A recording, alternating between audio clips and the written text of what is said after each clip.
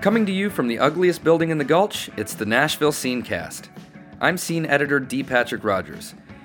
If you like us, subscribe to us on iTunes, Stitcher, SoundCloud, TuneIn, or wherever you get your favorite podcasts. Rate us and leave comments. We'd love to hear your feedback. Thanks to Jeff the Brotherhood for providing our intro music, Diamond Way, from the album We Are the Champions. And thanks to scene intern Jason Saita, who cuts together all of our episodes.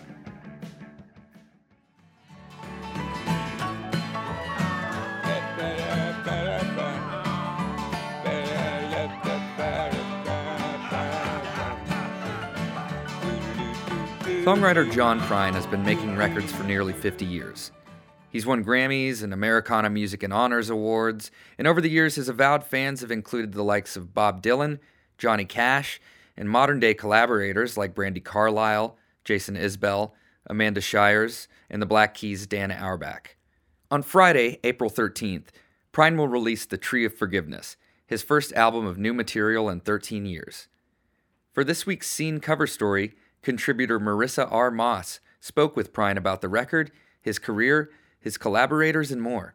On this week's Scenecast, we invite Marissa in to talk about her story. So I'm here with contributor Marissa R. Moss. Thanks for joining us today in the podcast layer, Marissa. Thank you for having me. Appreciate you coming in. So I wanted to talk to you today about your cover story that you did for us this week on John Prine, legendary songwriter, what we've called a songwriter's songwriter, yes. And what at least one person in our story called, whom they called a founding father of Americana, we would say. So I want to ask you a little bit about his new record. He's got a new record out on Friday, which is called Tree of Forgiveness. The Tree of Forgiveness. Well, let's start with, I believe he explained to you a bit where that comes from and the concept behind that name. What's that about? Right. So John Prine is the kind of writer that once he gets, and he talked to me about this, that once he gets an idea in his head, he'll hold on to it for, could be, who knows, 30 years or something like that. So John Prine and his wife Fiona, who's from Ireland, were hanging out in Ireland, as they do sort of part of the year, and used to go to a restaurant there called the Tree of Idleness. And he kind of hung on to that forever. He loved that phrase. He stole an ashtray, I think it was, from the restaurant. Now they'll know about that. But they're closed. I looked it up on the internet. Oh, I think okay, they so they're not closed going to about come 10 for years him. ago or something like that. Okay. So maybe they won't be so mad about it anymore. And that turned into the Tree of Forgiveness. And that made it into the song, which is also a painting. I'm not sure the era. But actually in the song, it's a nightclub that he opens in heaven where he can kind of gig for all eternity. And that became the title of the record, right. Which I love because it's classic John Prine in that you think it's one thing and then it turns out to be something else, and right. Sort of ends up being both. Sort of that stream of consciousness where he puts together whether it's an allegory or a narrative or something, and it starts in one place and ends in another. Yeah. So just a little primer for those listening who don't know a ton about John Prine. He's sort of cited by most folks these days who make, folk and, like we said, Americana as sort of, a founding father of this sound. Can you talk a little bit about not only whom he's influenced, but who among those influences, those he's influenced, that he's also worked with? Sure. Yeah. Yeah, I mean, I think John Prine is an interesting case because I think up until recently he wasn't put into the same category as Dylan and Kristofferson amongst kind of the wider public, but amongst songwriters, I think he always has been. I think the quote that Bob Dylan said about him was that, he's Midwestern mind trips to the nth degree or something like that. And he, Dylan loved him. He's super respected by, the entire current class of Americana artists and beyond. Bonnie Raitt, made one of his songs very popular, Angel from Montgomery. I think that's how a lot of people, knew him maybe 10 years ago, but that's changed a lot. In that he's sort of witnessing this career resurgence at, in his 70s as he's working with Jason Isbell and Amanda Shires and Margo Price, and he has Brandi Carlile on the record, and Dave Cobb produced it, who's produced, Jason Isbell's records, Chris Stapleton's records. He made it in RCA and RCA Studio A. So one thing that's unique about him is that he's not, this record, Tree of Forgiveness, is very much almost a collaboration with that class of artists that really looks up to him. He sort of considers himself almost, I don't want to say a peer, but in that way, rather than just sort of like an influential figure that kind of hangs over them. They sort of look to him to collaborate with, and he collaborates back. And he's still very much, a functioning artist and very much involved in this current younger generation of folk and Americana artists. And, even influencing people like, John Macaulay of Deer Tick and Dan Auerbach also. Yeah, Dan Auerbach, is a songwriting buddy of his. They hang out and they go to Arnold's and they eat meatloaf. Yeah.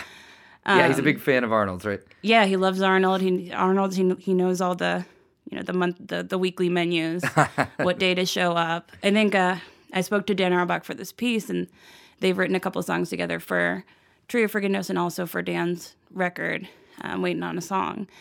And he said to me, I don't think I've ever seen John Prine eat a salad.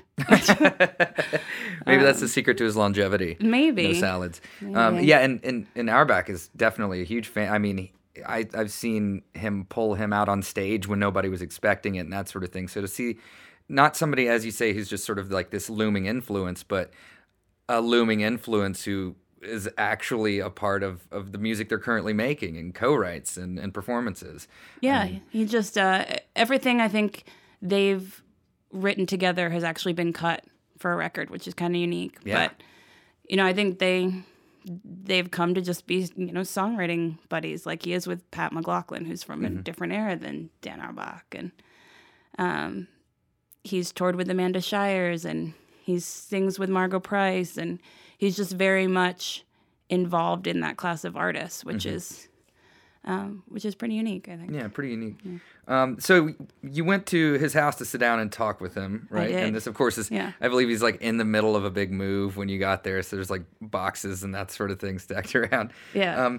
But I mean, I think most of us who are familiar with him kind of know him as this figure or know his performance style, which is very unique. But what's it like just sitting down to have a conversation with the guy?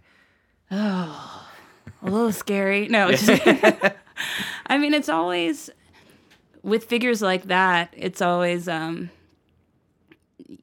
never know in some ways what you're going to get because you build up what you think they're like, especially if you've seen them live a lot. He talks a lot on stage. And one thing I was sort of very conscious of when I was writing this piece is that he gives so many good quotes that I think sometimes it almost can veer him towards like a cartoon character of himself. And I was really conscious of not wanting to do that and be like, here are all the crazy, cool things that John Prine said, just strung together. I kind of wanted to tell a story of where he is now. And he was as cool to talk to as you could hope, but shockingly easy to talk to in the sense of you're fully aware that you're sitting with a genius, but he lets you into his world very quickly too, which is nice. And he'll talk to you about meatloaf and and share lots of stories. And Fiona, his wife, sort of showed up and checked in on us and talked about her T-Rex t-shirt and just, sort of translating that whole idea of wanting to be a part of current culture and not just like an ornament on the wall, right? In a way. And I get the impression, I mean, those of us who've, been lucky enough to sort of sit down with these huge songwriters or performers, some of them icons, you're very conscious of the ones who sort of switch it on and off, if I could say that. Some sort of, whether or not it's, disingenuous, it's still, there's a character, there's a bit of a caricature to them. Maybe they sort of play the rock star to a certain extent, but I get this impression that Prine, from how you relate it in your story, which is just a wonderful read, that he's just sort of, like you say, he brings you into his world. You're sort of immediately talking about Arnold's Meatloaf with John Prine. It's not a bit he's doing like, look how folksy I am. Yeah. Absolutely. Yeah, 100%. Like, sort of from the second that we sat down in his dining room, just kind of the front of the house, and everything just felt like, even though the house, they're moving and a bunch of things were in boxes, and it just still had this very, like, okay, you're in John Prine's world immediately. And in the same sense that, and this is how sometimes his songs are too, it wasn't exactly what I expected, but then ended up being kind of exactly what I would have expected as I left. Like, you're like, what's John Prine doing in Green Hills and like this house down the street from where Kelly Pickler lives? And then you leave being like, oh, that makes perfect sense. Yeah, it's like exactly right. Just sort of strange enough balance. Yeah. That, he's kind of hidden in plain sight too. Yeah. It's just like, you wouldn't expect John Prine to just have a house in Green Hills, but then you would kind of expect and then you're like, that. okay, like, of course he's just like, I'm just gonna, like, go out and like do something in my car in the front yard and water the grass or whatever. Just like, So one thing that you were talking about, Fiona Whelan, that's his wife, mentioned in the story when he's kind of talking about it, is she sort of saw a theme in this record, the Tree of Forgiveness, and he was like, a theme, it's not a theme, it's not Sgt. Pepper's, it's just 10 songs. Yeah. But it seems almost like it is coming from a place, like he's at least in a certain mindset. Did you, he's obviously been through a lot in his career, from, very serious illness, successes, and failures. Did you see a theme as you were listening to it, or is that just sort of something as a listener you can kind of apply to your own life wherever it works? It's hard, I think, when you go into a record from someone who is a little bit on the older side, not to say that anyone is old or, be Sure. ageist or anything like that, but wondering if those are the topics they're going to explore in a record. Of course, yeah. But, of course, it being John Prine, he could be singing about anything, and he does. For me, when I, had listened to the album a bunch of times, I did get those similar themes from it, which Fiona said were, love, mortality. And those are very clear in the record, I think, but John Prine will say to you that he didn't mean it to be that way. Right. But then he'll say that maybe he did in a way, he told me that he used this example of this movie Big Fish, which is is a Tim Burton film about this guy who's on his deathbed and he's telling all these crazy stories to his son. And I love that this is like the metaphor he used for it. But and he's telling his son all these crazy stories about all these different people he knew, and the son is like, "Yeah, whatever. You're just bullshitting me. Like, this can't be true." But he's sort of humoring his dad because he's on his deathbed. And then I guess I don't mean to ruin the movie for anyone, but well, I think it's been something like 13 years. Yeah, so that's okay. You guys have all seen it now. But then goes to the father's funeral after he passes away, and then sees all these characters everywhere, and realizes that, he actually, all those stories were true, and the common thread was the father.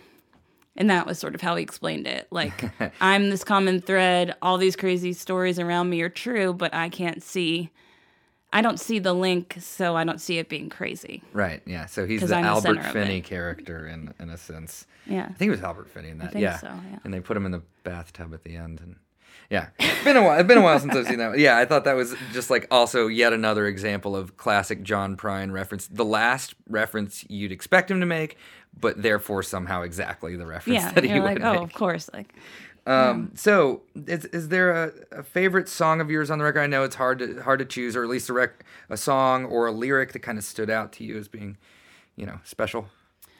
I love the song that closes the record called "When I Get to Heaven." That's where the Tree of Forgiveness line is, and it's so joyous, even though it's about dying essentially, which is just. He has a funny way of being able to do that. Yeah, that just tells you everything you need to know. Well, not everything you need to know, but one of the main things I think you need to know about John Prine is that he's singing basically about dying, and it sounds like a party. It's great. He can smoke again, and he can drink, and he can see all of his loved ones, and it sounds great. Everyone's playing the kazoo. Jason Isbell and Amanda Shires are singing, and this is one of the songs I talk about in my piece is The Lonesome Friends of Science is one of my favorites. It's so John Prine wrote it alone, and he's been co-writing a lot lately, but this one he wrote alone. I think he said to me, he's like, I think I had to have written that song alone because no one else could just follow they wouldn't really want to, get down with that. But basically he got mad because Pluto was downgraded from a planet to a dwarf planet. First, I think it was actually something else, and then it was dwarf planet.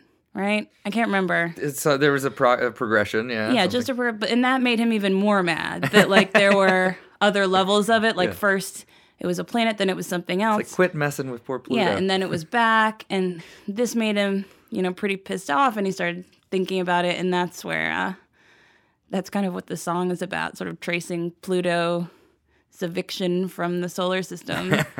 Then he refers to him as a star, which of course Pluto isn't a star, and John Prine would know that, but he starts sort of just, messing with Pluto makes him think of mythology, which then makes him think of Venus, which makes an appearance in there, which then makes him think of this statue in Alabama that he's obsessed with and outside of Birmingham called the Vulcan, which he apparently has a whole other song written about that I don't want to, that's will be amazing when it's written, but I don't want to even give it up because it'll just be another amazing song on his next record. Yeah, he seems like a real craftsman in a way that's like kind of literary to me. I mean, that sort of stream of consciousness you just described, going from like just hearing news about, the downgrading of Pluto to turning it into this entire journey through his mind, sort of, that seems sort of like, well, a microcosm of sort of how his songwriting works. Yeah.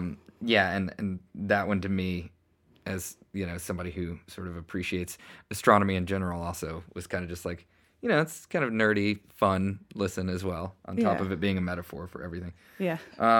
Great. Well, Marissa, your story this week for us, I'm really, really proud to have it. It's a great read.